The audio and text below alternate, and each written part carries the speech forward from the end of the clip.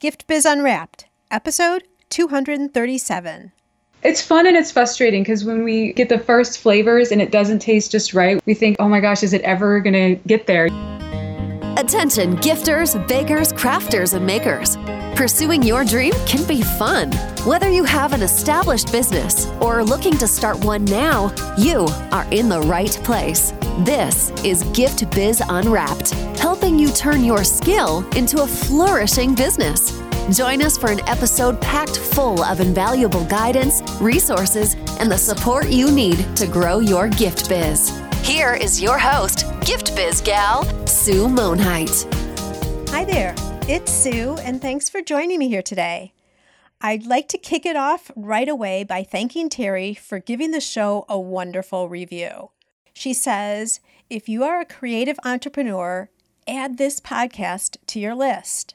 I've followed Sue for over a year. She loves what she does and knows her stuff. Listen and learn. A big shout out and virtual hug to you, Terry. Thank you for sharing also that you've listened for so long. It helps to know I'm on the right track with content and then it continues to bring you value. Reviews are always so helpful. They reinforce for me all the work I put into the shows and also helps to get the podcast seen by more people. If you haven't done so already and could jot down a sentence or two for a review, it would be most appreciated. Up today, we'll be talking to two sisters who have gone into business together. You'll hear how their skills complement each other and how they successfully navigate what many times becomes an issue when you're working with family. They've got tips and advice on what they've found has really worked well for them. Interestingly, one of their first strategies to getting attention for their new product was through influencer marketing. Hear what this is all about and how you can integrate this as an avenue to new customers too. Let's get right to it.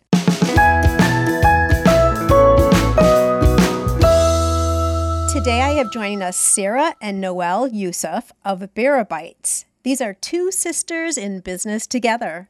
Combining Sarah's culinary education and Noelle's business background, the two put their minds together to create Bara Bites, which are dark chocolate-covered fruit centers made with 100% pureed and pressed fruit. And I can be witness to the fact that they are yummy. Their goal is to create dark chocolate-covered fruit bites that are different than the typical fruit and chocolate combos that are out there. They love combining different types of fruit to make unique combinations that balance perfectly with dark chocolate. In January of this year, so 2019, unless you're hearing the show a little bit later, they launched their first fruit flavor and chose to use 4 types of berries to give their customers that pop of berry flavor. Sarah and Noelle's newest and more exotic flavor, passion fruit and kiwi, brought a new twist on chocolate-covered fruit with its strong tropical taste. All of their products are Project Non-GMO verified, kosher, and they only use fair trade cocoa in their chocolate. Sarah and Noelle, welcome to the Gift Biz Unwrapped podcast. Thank you, Sue. I am so excited that you guys are here. To start this off, I like to do this in a little bit of a different way, and that is by having both of you describe yourself through a motivational candle. So if you were to create a candle that speaks completely to you, Noelle, why don't you start us off and tell us what color and what quote would be on your candle? So my candle would be blue, the color blue, maybe like a dark blue. And the quote would be, the most difficult thing is the decision to act, and the rest is merely tenacity. I love that because you're right. So many people think, and never act. But for some reason, I'm feeling that you don't have that trouble. I think you're pretty good at getting going, taking the action. Thank you. Just by way of your product, right? And Sarah, how about you? Okay, so the color of my candle would be yellow. And my motivational quote would be, in order to be irreplaceable, one must always be different. And what does that mean to you? It means that you always have to be different in everything you do. You can't be the same.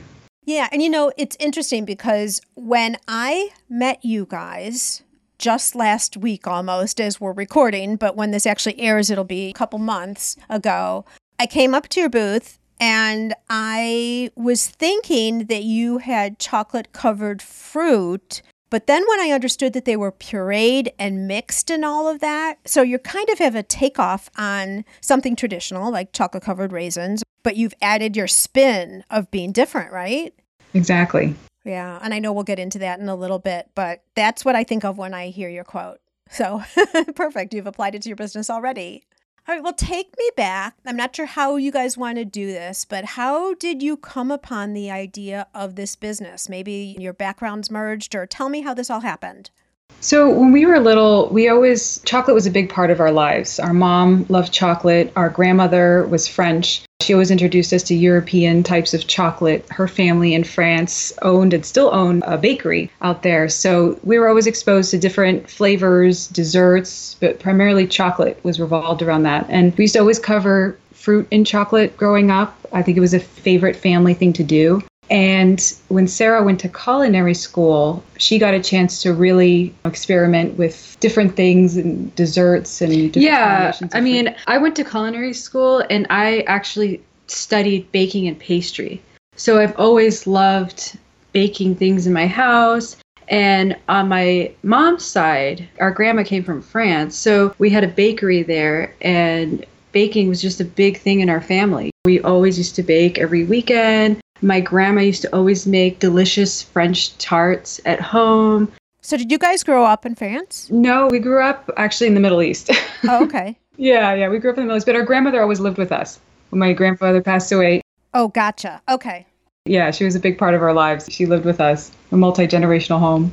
And so when you were in culinary school, what was the vision? Of our product? Well, just of Sarah, when you were going through school, like what were you thinking you were going to do with it? Did you always know you were going to start your own business? You know, that's funny. When I first went into school, I was thinking of the idea, like maybe I want to open up a bakery, follow what my French side did with their bakery. And then as I went along, I started to become more creative. I started using more like Middle Eastern spices in my pastries, and I started using more of my cultural background. And then I realized soon on that I kind of want to start my own product. I kind of want to make something on my own and sell it and do something a little bit different and more creative that we have out in the market. So the idea started bubbling up. It just wasn't all of a sudden a revelation. It's kind of like merged and twisted maybe as you were in school. Yeah. And I think our French background was we used to eat a lot of French chocolate. We never really ate a lot of Hershey chocolate growing up. You know what I mean? No offense to Hershey. Yeah, no offense to Hershey. I mean, Hershey's good too. I used to eat Hershey Kisses too. But so I wanted to bring some of that element of with the snack industry, you know, in the US, have more of an elevated taste, you know what I mean, in the snacking world. And everything I found, like a lot of the chocolate was just, it was okay, but it just did not meet our standard, I feel like. You know, we would eat a lot of French chocolate and we're like, I wish there was something out there in the supermarkets where we can actually love to eat. But, you know, that's really good because you saw an opening. You saw that there was something missing. So that was really smart. And so, Noelle, what about you? What about your educational background up to that point? So my educational background was a lot more dry than Sarah's. I mean, I did my master's in international finance and my MBA. So it was very business oriented, very, I guess, it's relevant to what we're doing now. I think it's very important to have, educational background in business for sure, which we quickly realized when we started this. But that's how we kind of came together. And we had always gotten along. Sarah and I were like best friends. So we let each other shine at the right moments. She knows I'm better with the numbers and the business strategy. And I know she's better at the creative product development, even marketing side. So we really meshed well together, I think. So it came together very naturally.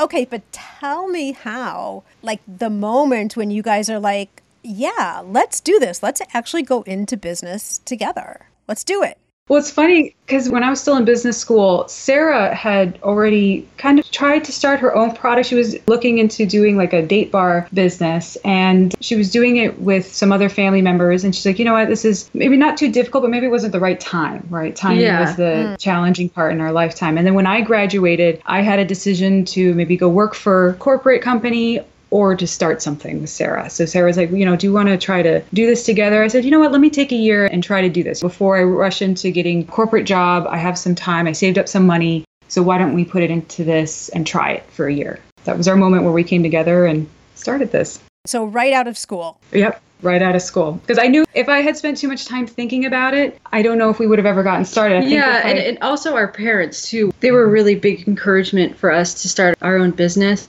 They told us, you can go get a job, of course, but you can also go and start your own business now while you're younger, and you won't have any regrets in the future. At least you tried something. Yeah. Because you could entrench into a corporate job and then never see your way out, too. Oh, yeah.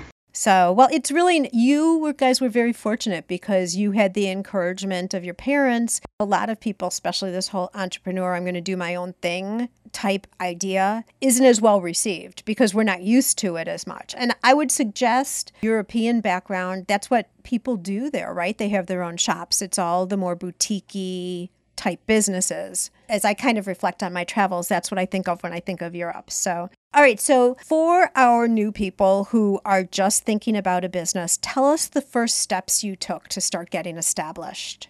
So for us, we registered our business, of course, as the first step. We developed a business plan, Sarah and I. We sat down and really thought about what the product was going to be, what market it fit into, how we were going to sell it, what the price point would be, all those little details. And that changed over time, but we had a starting point. We had thought about those things, I think, from day one. And we did a lot of researching online, reaching out to people for information, see if they would be willing to share their experiences, trade shows, just different types of research that we could do to really grasp the industry. Yeah, that's one of the things I actually did before Noelle. When I first started my original product with my bar business, I actually went to the Fancy Food Show up in San Francisco, and I just walked the floor and I just talked to some of the vendors. I saw what was out there, what was there, and I got some ideas, and I just studied the market more. I really encourage a lot of people to do that. Just go to these trade shows and just walk the floor and see what's out there if you're interested in starting a food product or any product. Yeah, especially, well, anything industry specific, but I've been to that Fancy Food Show too, and it's huge, which is really nice because you get to see lots of different options. You probably also got to consider price points there too, what's already in the market for not exactly the same thing, but something comparable to kind of feel your ranging out of what it would be. So you just started this year. You're about 8 months into your business, right? Was it the Fancy Food Show this past January or the January before? No, it was about 3 years ago, actually, when Sarah first went to the Fancy Food Show. Oh, got it. Okay. Yeah. And we had spent about a little over a year in research and development, and then we just launched in January. So it took us a little over a year to finalize the flavors, the design, the certifications. That took us a while. So our product is a little bit different in that sense, where we had the certifications to get on our product. And so, yeah, it took us a little while to get to this point. Where you see a January launch, but there was work behind it going on. Yeah, people don't look at that part. People don't see like, oh, you just started in January. Well, actually, we started over a year ago in the product development stage. No, I think that's really important. You know, I did the same thing when I started my first business. Is I took my time and really planned everything out, did the research, just like you're describing. And I think that's smart. I think some people, they want to start a business. Now yours, because it's a consumable business, you do have the licensing. You have to think things through a little bit further. But even for people who are product-based, it's so tempting just to say, okay, here's the name and I'm going to start selling. You know, right. Someone said I should start selling the scarves that I make. So let me think of a name, grab some business cards, and now I'm in business and I'm selling without any planning, any thinking of how they'll be put into the market, like their positioning and all of that. So I'm really glad you brought it up because that was really, really wise. And a year, that makes sense for you guys, for sure. Where are you producing your product? About an hour outside of San Francisco. So do you have a commercial kitchen or do you have other people producing for you? How's that? What are you doing with that? Yeah, we work with a contract manufacturer that has our recipe. We develop it with the food scientists to scale it, because that's another thing with food. It could be one taste in your kitchen or taste a certain way. And then when you scale that, it's a very different process, especially when you're working with fruits like we are. We have to be careful with certain things and the scalability of our product. Right. And did you do that right from the beginning?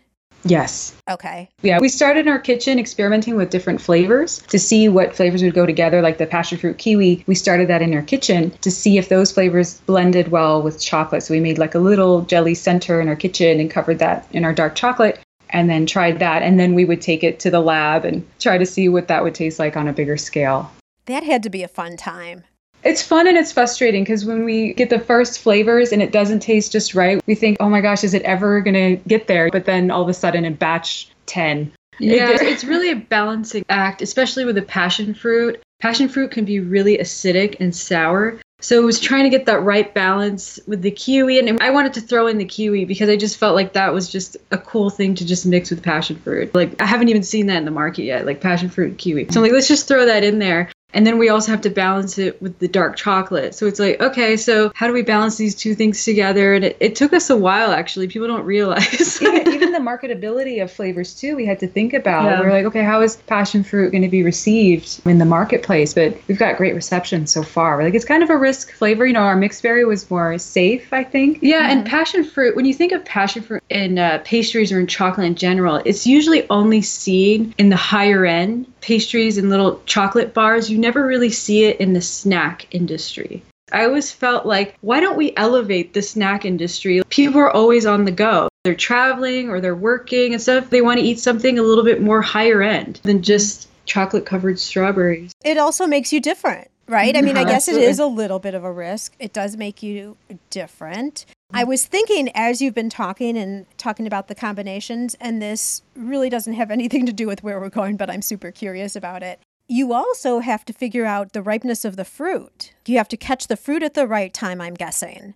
Right. And so that's a good thing about our product is we tend to source our fruit from fruit that's going to be maybe not thrown away, but it's the overripe fruit that gets used to puree and juice. So we get to benefit from that. It's not the fruit that goes on the shelf that's pretty and perfect and fits in the box. We use fruit for juicing and pressing and different things. So it's softer and probably has more sugar to it then too, right? Right. It has more flavor. More flavor, yeah. Yeah. Interesting. I just was curious on the side because I know how we are at home with our fruit. My husband likes them unripe and I like them riper. And so lots of times there's no fruit left when I get back because I was saving it and he's already eaten it. So a little challenge, but we can overcome that. That'll be fine. All right. So your experience up to this point, so up to where you are now, having created your product, gotten the business started, doing your market research, all of that. Any suggestions or thoughts or direction for someone who's just starting out, things that you've learned up to this point?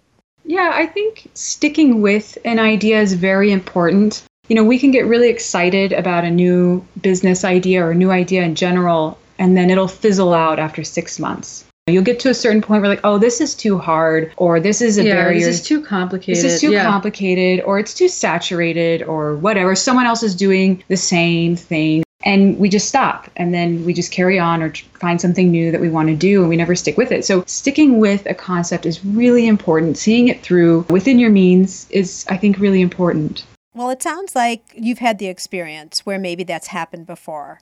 And I'll suggest that potentially there is a point you test a product or you're seeing that it's just not working, it's not being received, and there might be a point where you step back.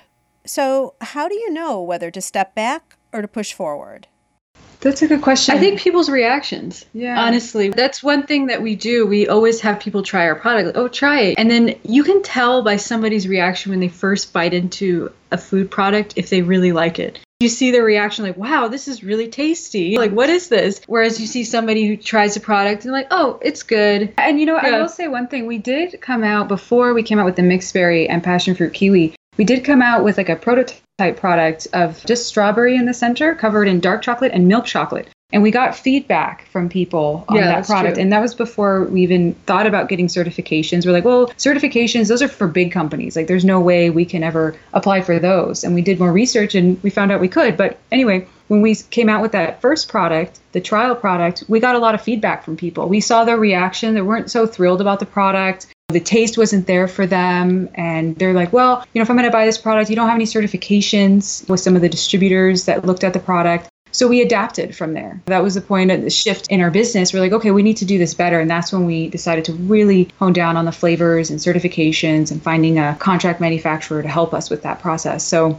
we shifted at that point. Yeah. And, you know, a lot of the time, sometimes people will be really negative. You'll meet people who try your product, buyers and stuff, and they'll be like, well, it's okay. It's not that great. Or you don't have certifications. Instead of taking that as a negative thing, we looked at it a positive thing. Like, okay, what can we do to make our product better or to make it more sellable, tastier, and with certifications? We went back to the drawing board and we changed things and we really thought about how to adapt our product. Yeah, I agree with you, because if they would have just said, no, not interested, you would have had no idea. And certifications, although that's in your genre, Nicole, that's the part you get to do, right? The certifications. Right. But had people not said that to you, you wouldn't have known an avenue. You would have just known that there's something wrong, something missing, maybe I should say. And the other thing I think, especially with that first flavor, the strawberry with dark chocolate and white chocolate, I'm guessing there was a supposed flavor connected with it just because of chocolate dipped strawberries. Right.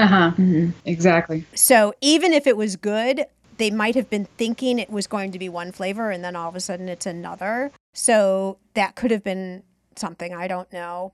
Yeah, that's true. Because when people think of chocolate dipped strawberries, it could be many things. It could be that synthetic tasting strawberry flavor that you taste in some products. They have like the artificial flavoring, strawberry flavoring. So sometimes people have tried that product in the past and like, well, it doesn't really taste like strawberry. Well, actually, it's just pureed strawberry covered in dark chocolate. And they're like, well, it doesn't really taste like strawberry. Well, it doesn't have any synthetic flavorings or anything like that. Right. So sometimes, yes, you have to like convince people. And we're like, okay, well, we want to make an all natural product. We don't want to use any artificial flavoring. So we're like, well, how can we get more of that berry flavor out of the fruit? So we're like, okay, without adding any artificial flavorings, we're like, okay, well, how about if we mix multiple berries together and really hone in on that berry taste? Yeah. Perfect. Well, that's a check in the column for the combos and all that, and bringing something to market that isn't there already, for sure. Okay, and so as you got started, you got all the certifications you needed and all of that. How did you first start getting the word out to people about Bara Bites? We'll hear all about how Noelle and Sarah attracted attention to their business right after a quick word from our sponsor. This podcast is made possible thanks to the support of the Ribbon Print Company. Create custom ribbons right in your store or craft studio in seconds. Visit theribbonprintcompany.com for more information. Well, online, we started our social media pages, trying to share it with people, influencers. Did you have a website then already? We did. I made the website and we started reaching out to different influencers, sending them free product. We went to trade shows, different events that we could share our product with people, give them samples in different little markets. We approached different supermarkets, like specialty markets, knocking on their doors, telling them about our product, selling it to them directly to get it on shelf. And then, yeah, that's how we got started with spreading the word about our product and within our community too. We shared it with our friends. We joined different groups. Some of our friends were really cool. They actually bought our product and they posted it on their Instagram pages. I'm like, wow, that's really nice of you. Like in the beginning. That is really nice. Yeah, those are good friends. They need to have extra samples, free samples afterwards. Oh, yeah. We give them free stuff all the time. You guys have been doing this as your full-time jobs, both of you. Yes, at this point, yes. Mm-hmm. Okay. And so I want to get back to influencers in a minute, but when you were talking about between influencers, shows, and supermarkets, did you guys have strategic planning meetings together to talk about how you're going to approach all of this? Was there a plan or was it willy-nilly? How did all that happen? Yeah, we did have a plan, and we would adapt that plan based on how much feedback we were getting. So, for example, with the influencers, we would reach out to the influencers kind of cold turkey, like, hey, we're so-and-so, we're from Bara Bites, we'd love to share our product with you. And some of them were receptive toward it, and then others were like, well, here's my fee. Yeah, some of these influencers are really big, and they have a lot of followers. Of course, they'll ask, like, well, this is my fee, and it's outrageous. Well, because they have a big audience, right? Yeah, exactly. So that's understandable. We're like, well, we can't really afford that right now. So we changed our strategy. We're like, well, let's change how we're approaching these influencers. Why don't we tell them a little bit more of a personal story about us and how we're sisters and we're getting started and we're a small company, we're a small family company. And the feedback we were getting from them was great. They're like, you know what? I'm a bigger influencer. These are my posting fees. Like, this is how much it costs to do a post. But I'll post it to my story instead for free. And that really worked out well for us because we're like, that's really nice of you. Thank you so much. We approached them almost like this will be a future partnership. We grow. We would love to invest in a post with you. But for right now, we're very small. So being transparent with them really worked. So that's how we started with one strategy. Can I just stop you for a second? I want to point something out to the people who are listening. you didn't see that approaching influencers when you first started and it wasn't quite working, you didn't just stop and say, this is not the way it's going to work for me, for both of you, for us. You adjusted your approach, which I think is really important. If your goal is goal one and your strategy to get to it doesn't work right away, don't always change the goal, change the strategy. Right. Because you'll have found, okay, this approach doesn't work. Then you tried another approach, which was personal story, which that wins all the time. I mean, if anything is going to do it, it's going to be that personal story behind whatever you're trying to do, whatever the action is, that will have the most impact for sure. So I'm glad you brought that up. So, okay, so that was influencers. Okay, then shows. What happened with shows? So shows, we displayed our product, the prototype product that I was referring to before, just the Strawberry Center. And we showed that one at the Fancy Food Show, I think about 2.5 years ago. 2 years ago, exactly. So wait, before you actually established the business? Right. So were you representing under a different name then? No, it was under the same name. I'll take that back. We did establish the business, but it wasn't in full force yet. We had established the business name to attend the show. We had a small booth that we were sharing with somebody else, a couple other people. So it was more feasible to kind of get our feet wet in the industry to see what it's all about, to put us. And it was really nerve-wracking for us. That one was in New York. Yeah. Fancy Food Show in New York. Yeah, it was scary for us. Yeah, and that was a huge show too. Yeah, that was almost too big for us to get started with. But it was good in that we were thrown in the deep end right off the bat. So we displayed that product. We learned how the industry worked really quickly by talking with people. We learned that we needed a distributor because we had thought originally like, oh, we'll sell just all directly to these stores. And they're like, no, who's your distributor or who's your broker or who's this? I'm like, what's that? You know, it was really intimidating too. It was very intimidating because we were like, oh, we don't know what that is. So that's how we put ourselves out there and showcase the brand at first. But some people really liked it. And then that's when we got the feedback on the flavors and the certifications. Yeah, a lot of people were really nice about that. They're like, you need to have this, you need to do this. And we learned from that. And honestly, really thankful for those people. Yeah, we are, because we asked them. They would almost walk away and we would stop them. We're like, no, wait, we want to learn. Can you please explain how that works? We're new. Then they kind of calm down a little bit. They're like, oh, okay, like, let's give you some more information about this. You guys are trying. Some people will, some people won't, right? Right. Yeah. Some people won't. Yeah. Some people just walk away and not have any time. Well, yeah, they don't have time. They're like, well, I don't have time for you. Yeah. But you guys are lucky because if you had those situations, you weren't unto yourself where you just go back and like hide in a corner. At least you guys could talk with each other and support each other, which was a big advantage, I think, for you. Yeah, I always say you have to be comfortable being uncomfortable. Then you're going to be learning. So whenever we get to a point where we're too comfortable, I always tell Sarah, like, let's go do something that's going to make us feel a bit uncomfortable, whether it be public speaking or talking on a podcast or anything that... You're not uncomfortable. Oh, believe me, we're shyer than you think.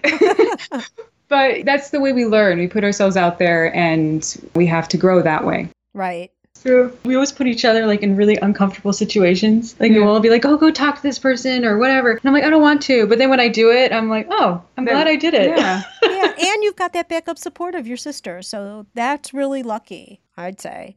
I have a couple more questions right in this category because I think this is where a lot of people start. And actually, this is where I suggest that people start. Not necessarily as big as fancy food. I would agree with you there. But even like if someone has a product, and let's just say with a consumable product, since that's what we're talking about here, but any product, I don't even have to say it that way. Farmers markets, local craft shows, anything like that, to see the receptivity of your product, to get feedback on it from a consumer, and to see the words they use to describe your product. All of that is really great information to go back and to build on.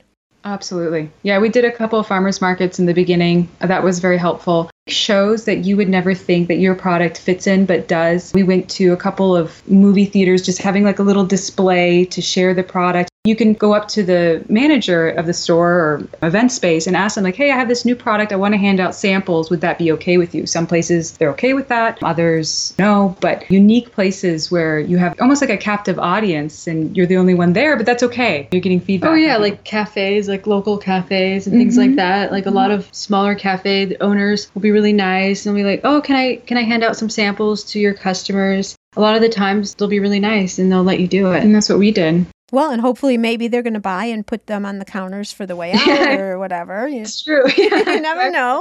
Absolutely. Yeah. And then what about supermarkets? What happened there? Is that where you had distributors for supermarkets? Right. So supermarkets were an interesting case because when we first started, we would sell directly to the supermarkets. And now the specialty supermarkets, in my opinion, are going through a change where they're working with certain distributors now, a lot of them. They're restructuring. It's easier for them to work with one distributor rather than 100 vendors directly. Some of them still have a hybrid structure. Didn't Whole Foods go through that in a mass level? Yeah. Yeah, I thought so. Yeah. When they got purchased by Amazon, I think their structure is changing a little bit. But so we started approaching distributors directly. We never got any calls back. We're like, okay, there's something wrong here. We're doing something wrong. We tried that for about a month, I think. We gave ourselves a month to really try to talk to every distributor that we could find to see if we can share our products with them and get feedback on it. We never got any responses. We're like, okay, we're doing something wrong. Maybe we need to look at brokers. Maybe there's something to this structure in the business. Let's try that. And so we talked to various brokers, and it seemed like that was our way into the supermarket business, was talking with brokers directly. And they have the contacts with the stores and distributors. So that's the route we took. We worked with one broker in California, and they helped us get in with distributors and stores. So we're always learning, adapting, changing our strategy quickly. And again, you didn't change the goal. You just changed the way you were going to get to the goal. Right. With each of these three, did you approach all of these at once, or did you start with one, really land it, and then go to the next? Yeah, I think we started with one and then went to the next because we are a really small team. So we want to do everything in the best ability that we can with our time. So we would start with one. We're going to approach brokers. We're going to try that for a period of time, see how that goes. In the meantime, we're still selling directly to some customers via online, but that's our focus for this month. And we prioritize things. We go back and forth. And talk to me a little bit about social media and what you're doing there. What's your biggest platform? Yeah, we mainly focus on Instagram right now. We don't do a lot of Facebook. We're trying to focus on one social media platform at a time. So our main focus now is Instagram. And we've been doing a lot of different things on Instagram. We've been doing giveaways with other smaller companies, other food companies, and we'll contact them and then we'll do a giveaway together and then we'll pick a winner every week or so and then we'll send them out our products. And then we'll also use influencers as well. Yeah. Reaching out to them. We pay for some ads as well to get our name out there. But yeah, Instagram is our main focus right now. And with the ads, my strategy specifically, I focus on the ad spend, but I try to spend the money in the locations where we have store presence. So instead of just blasting out the ads, spending the money all across the United States, I'll try to focus it in certain zip codes where I know we're selling the product. So maybe that community in that area, they'll see it online via Instagram or other platforms, and then they'll go to the store and see it again. So maybe if they see it a couple of times, they'll recognize the brand over time. Yeah, you're smart because they need a couple of those touch points before maybe they're going to buy. And so how are you gauging the results of your ads? Because you're not seeing a direct correlation with coupon codes or something on ads. It's hard with the regional ad spend. We talk to the store and we see how it's rotating. It's really hard to get a solid gauge. We spend a certain amount of money there, but we also do coupon codes. That's more for like online sales. So we do that as well. It's easy to gauge because we can see the sales coming from that. And also influencers, sometimes we'll give them a coupon code as well to see what their influence looks like. And we'll do a combination. But yeah, the store reach and the zip codes is harder to gauge. But we notice that when we do it, the store rotates more. I mean, so maybe it's correlated, maybe it's not. Maybe there are other factors. That's a pretty good sign. You're right. Yeah, it's hard to tell, but we also let the store know for the relationship building. So we'll let them know what we're doing because that's also another value is that the store's happy that you're supporting them. And we'll tell them like, oh, we published this ad in this zip code, so it's around your area to let you know that we're trying to promote the product. What percentage, you don't have to give me exact percentages, but I'm just curious, is more of that mass performance through stores versus individual direct-to-consumer sales online?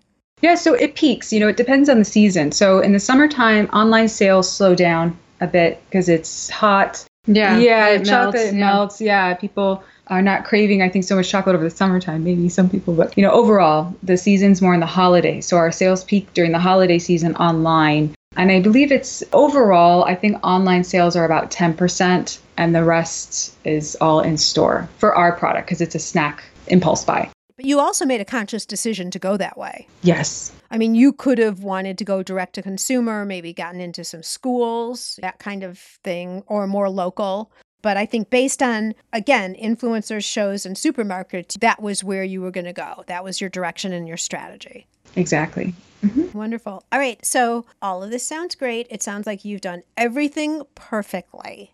I don't know about that. Yeah, I don't know. We're still learning every day. We've made a lot of mistakes along the way, believe me. That was a great reaction, by the way. So tell us a story of when it didn't go so right. Well, I remember one point, I thought this is still hands down probably the worst day of my life, where we were going to like an outdoor show. It's like an outdoor festival, and we wanted to present our product.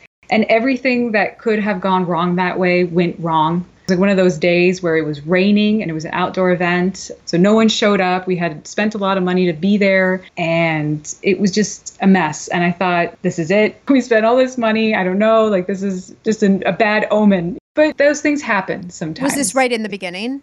It was in the beginning, and it was just a terrible day. But there's incidences like that have happened to us where we're like, oh, is this not going to work? Or people say no a lot of times. Buyers will say no to our product. We're like, okay, let's go find somebody else. They'll say at this time we can't purchase, or, maybe in the next 3 months or 6 months from now, we'll be like, okay. So we've waited another You feel 6 like months. it's another standard response, like canned response or something, right?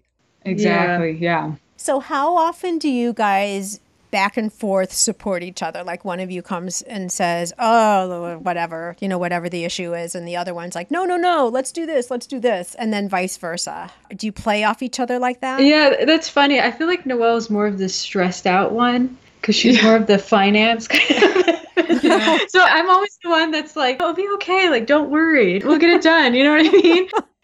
And then I'm more of like the calm. I feel like sometimes I get stressed out, but I'm more of like the calm person. Yeah, it's almost like every other day, it seems like. And we're in such a transition in our business. So I think this year we're seeing more of that than maybe next year. We'll be more accustomed to all these things that we have to do, paperwork. Every time we go in with a new vendor, insurance paperwork, all this work in the background. I'm like, and then they don't approve it. I have to go back and forth. And so it's very stressful. And then meantime, we have to focus on marketing and all the other stuff. Yeah, and we're such a small team that we do everything. We have to send the invoices out. We do the social media. We go to shows. Some of these companies, they're so big that they hire people to go to the shows and do it for them and hand out samples. We're doing all of that. Well, it's the two of you, and then at least someone's making the product. Let's go with that. That's true. Who else is part of your team? My husband, Pablo, he's a big support too. Mm-hmm. All right. And what's his role? He communicates between the broker and the stores, and we both kind of do that back and forth. He helps with whatever needs to get done, and then I support him on that too. So he handles the brokers. Well, and I think even as you advance, next year there's things that you're going to know, but there's more things you're going to learn that you don't know. I think that's just the way it's going to always be. Absolutely. And then the market changes or something happens. Like there'll always be those challenges, right? Absolutely. I used to think when I started my business that I'm going to get to a point where like I know everything that's going on, everything is going to be running smooth. I'm going to be able to afford a team and have it in place and all is great. And I am still waiting for that year. And I don't think it ever happens because that's just how business is. There's always going to be some type of an obstacle or problem or challenge that you're facing. And if not, you're probably not growing either. Absolutely. Yeah. I think that just comes too comfortable. Right. And then Nicole's going to be stressed out because the numbers aren't going anywhere. Right. And another thing is that our team is so small. I make sure that Sarah has a hand in something that I'm doing and that I have a hand in something that she's doing. The same for Pablo. We kind of interchange roles just so that we all understand what each other's work entails. So if one of us gets sick or something, the other person can come and jump in and have an idea of what's going on. Or we have that team effort in everything we do, I think. Yeah, and I feel like we've gotten to the point now where I can almost sense when one of you two are getting stressed out. Mm-hmm. And I try to fix it before it gets worse. Yeah, we're like, okay, what can I do to help this situation? Can I take something off of you? Let me do something else to help you, because it could be really stressful. It can be, yeah. So we're a good team. We communicate all the time.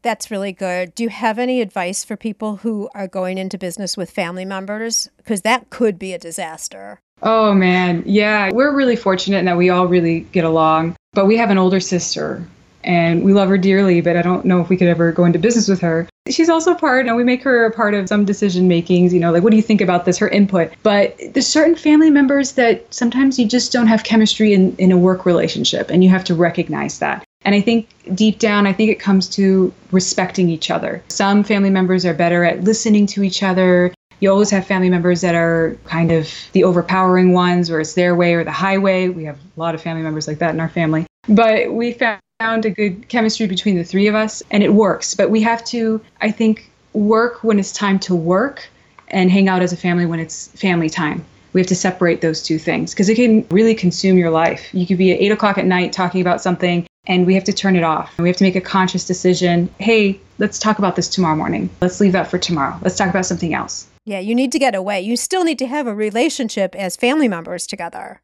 Exactly. It's very important because it can really consume your life. It's really challenging sometimes. Yeah. And you have to be conscientious of how you treat each other. You have to remember, like, oh, this is my sister. I can't be that harsh.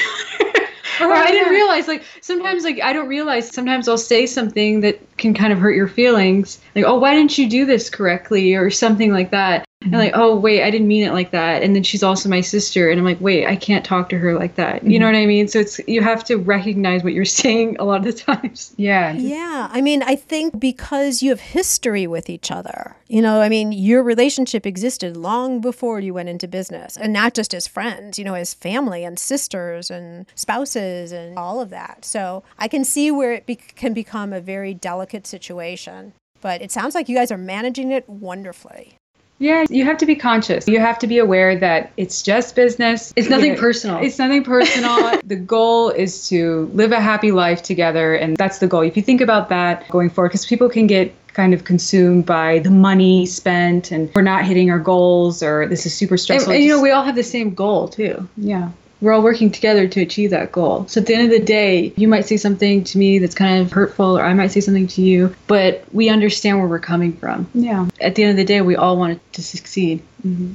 And everyone's human. It's going to happen. Right. There are going to be days that's going to be that way. But to brush it off, to be able to get back on course, all towards the common goal, all of that, that's a great example. Thank you for sharing that. I appreciate it. Of course. As you look at your business, and again, for people who are just starting, what kind of tools are you using that you rely on every single day for your business? Well, we use Gmail for our emails. I got a plethora of resources as far as planning apps. We use a lot of Google Docs to share documents. We make lists of different stores, and so everybody can see it, add to it, make notes. We use that a lot. We use WhatsApp a lot for a group chat where we're sharing information. So we have multiple platforms and where we're communicating all the time. So with either emails or whatever. Tools, we use a lot of resources to keep updated in the industry. We read a lot of articles that are what's going on in our industry and outside, overarching macro events that are going on and how it's going to affect us. And what I mean by that, on a bigger scale, what's going on with supermarkets, the trends, how are people consuming products. There's a big shift going on. So we're just trying to keep up to date with that. Mm-hmm. Smart, because then you can pivot and adjust as need be. Absolutely. Wonderful. Any shows that you're doing through the rest of the year? We're considering going to the Expo West in Anaheim, and then also the Sweets and Snacks show in Chicago, potentially. Okay, so that's next May, right? Next May, yeah. But from now to the end of the year, I don't think so. Bummer, because I'm going to be at the Philadelphia Candy Show. Oh, okay. And guess where it is? Hershey. Yeah. So when you said that at the beginning, Pennsylvania. I'm like, yeah. That could be a show for you to look at, though. Yeah, definitely. Yeah, something to consider. It's not going to be in Hershey next year, FYI. This is the last year it's there, but that's an aside. And it's in the fall, you said? It's in the fall, and it's also in January. I'm going to be at both of them. I don't know if I want to be in Pennsylvania in January. Yeah, but you're inside working. Yeah. I think the January one, I've never done the January one before. I'm usually at a different show, but I am going this year, and I think that's a smaller one. I think the September one is really the one to go to, if you were to look at it, to get started. Anyway, advice to someone who is thinking of starting a business. They're thinking, and then they go to sleep, and the next morning they wake up, they're all excited, but by nighttime they're like, no, that's way too much. And they keep going back and forth and wavering. What would you say to that person? I would say take it one step at a time. If you look at all the things you have to do, it can get overwhelming. Take it one step at a time, little tasks, and you have little wins over time. I think it's very helpful. Also, stay away from scams. I mean, when you start your business and you have a website or social media presence, you will get bombarded with emails of people trying to promise you the world. And they look at your, we get a lot of people who see our social media page and they'll be like, oh, I love your feed, or I love your social media or your Instagram page, but I feel like I can grow it more for you. For like $2,000 plus a month. And if it sounds too good to be true, most likely it's too good to be true. That's been our rule of thumb. Yeah, we put a rule out there now that when somebody contacts us, we're not going to work with them. Yeah, no, because most of the time it doesn't work. Yeah, we asked them questions. And when we first started, we were a little bit shy about this, about asking for references and their background in the beginning. We're like, oh no, but they seem really big. It would be embarrassing for me. Like, who am I to ask them for all this information? But never be embarrassed to ask for references or their background, details about their background. If someone's asking you for money, you have that right to ask as much detail as you want about them. So that's been our takeaway from staying away from overspending on people like that, is just be careful, but stick with it. Little things at a time make a big difference. You step back and you realize, oh my gosh, I did all of this in 4 months, 6 months, a year.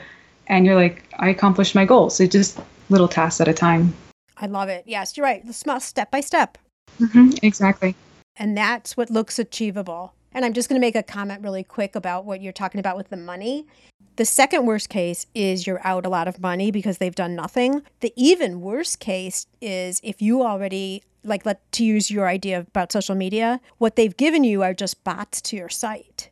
Because if that's happened and you ever want to analyze who your customer is against who likes your Facebook page or Instagram, you can't, because now your information is all muddied. So you really do have to think it through. And I like what you're saying, taking control and really analyzing and asking the hard questions and making decisions from there. That was really smart. I really appreciate you bringing it up.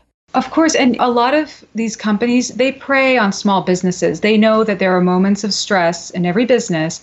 And they know that they're going to say the right words to make you think like, oh, these people can solve all of my problems. You know, yeah, I don't have time to work on social media. Like, why don't I just hire somebody just to focus on my social media for me? They seem like they know what they're doing. Or even sales. Like, some people will promise you, oh, I can get you into Target here or there. Sign this paper that says you owe me commissions for the rest of your life. You just have to be really careful.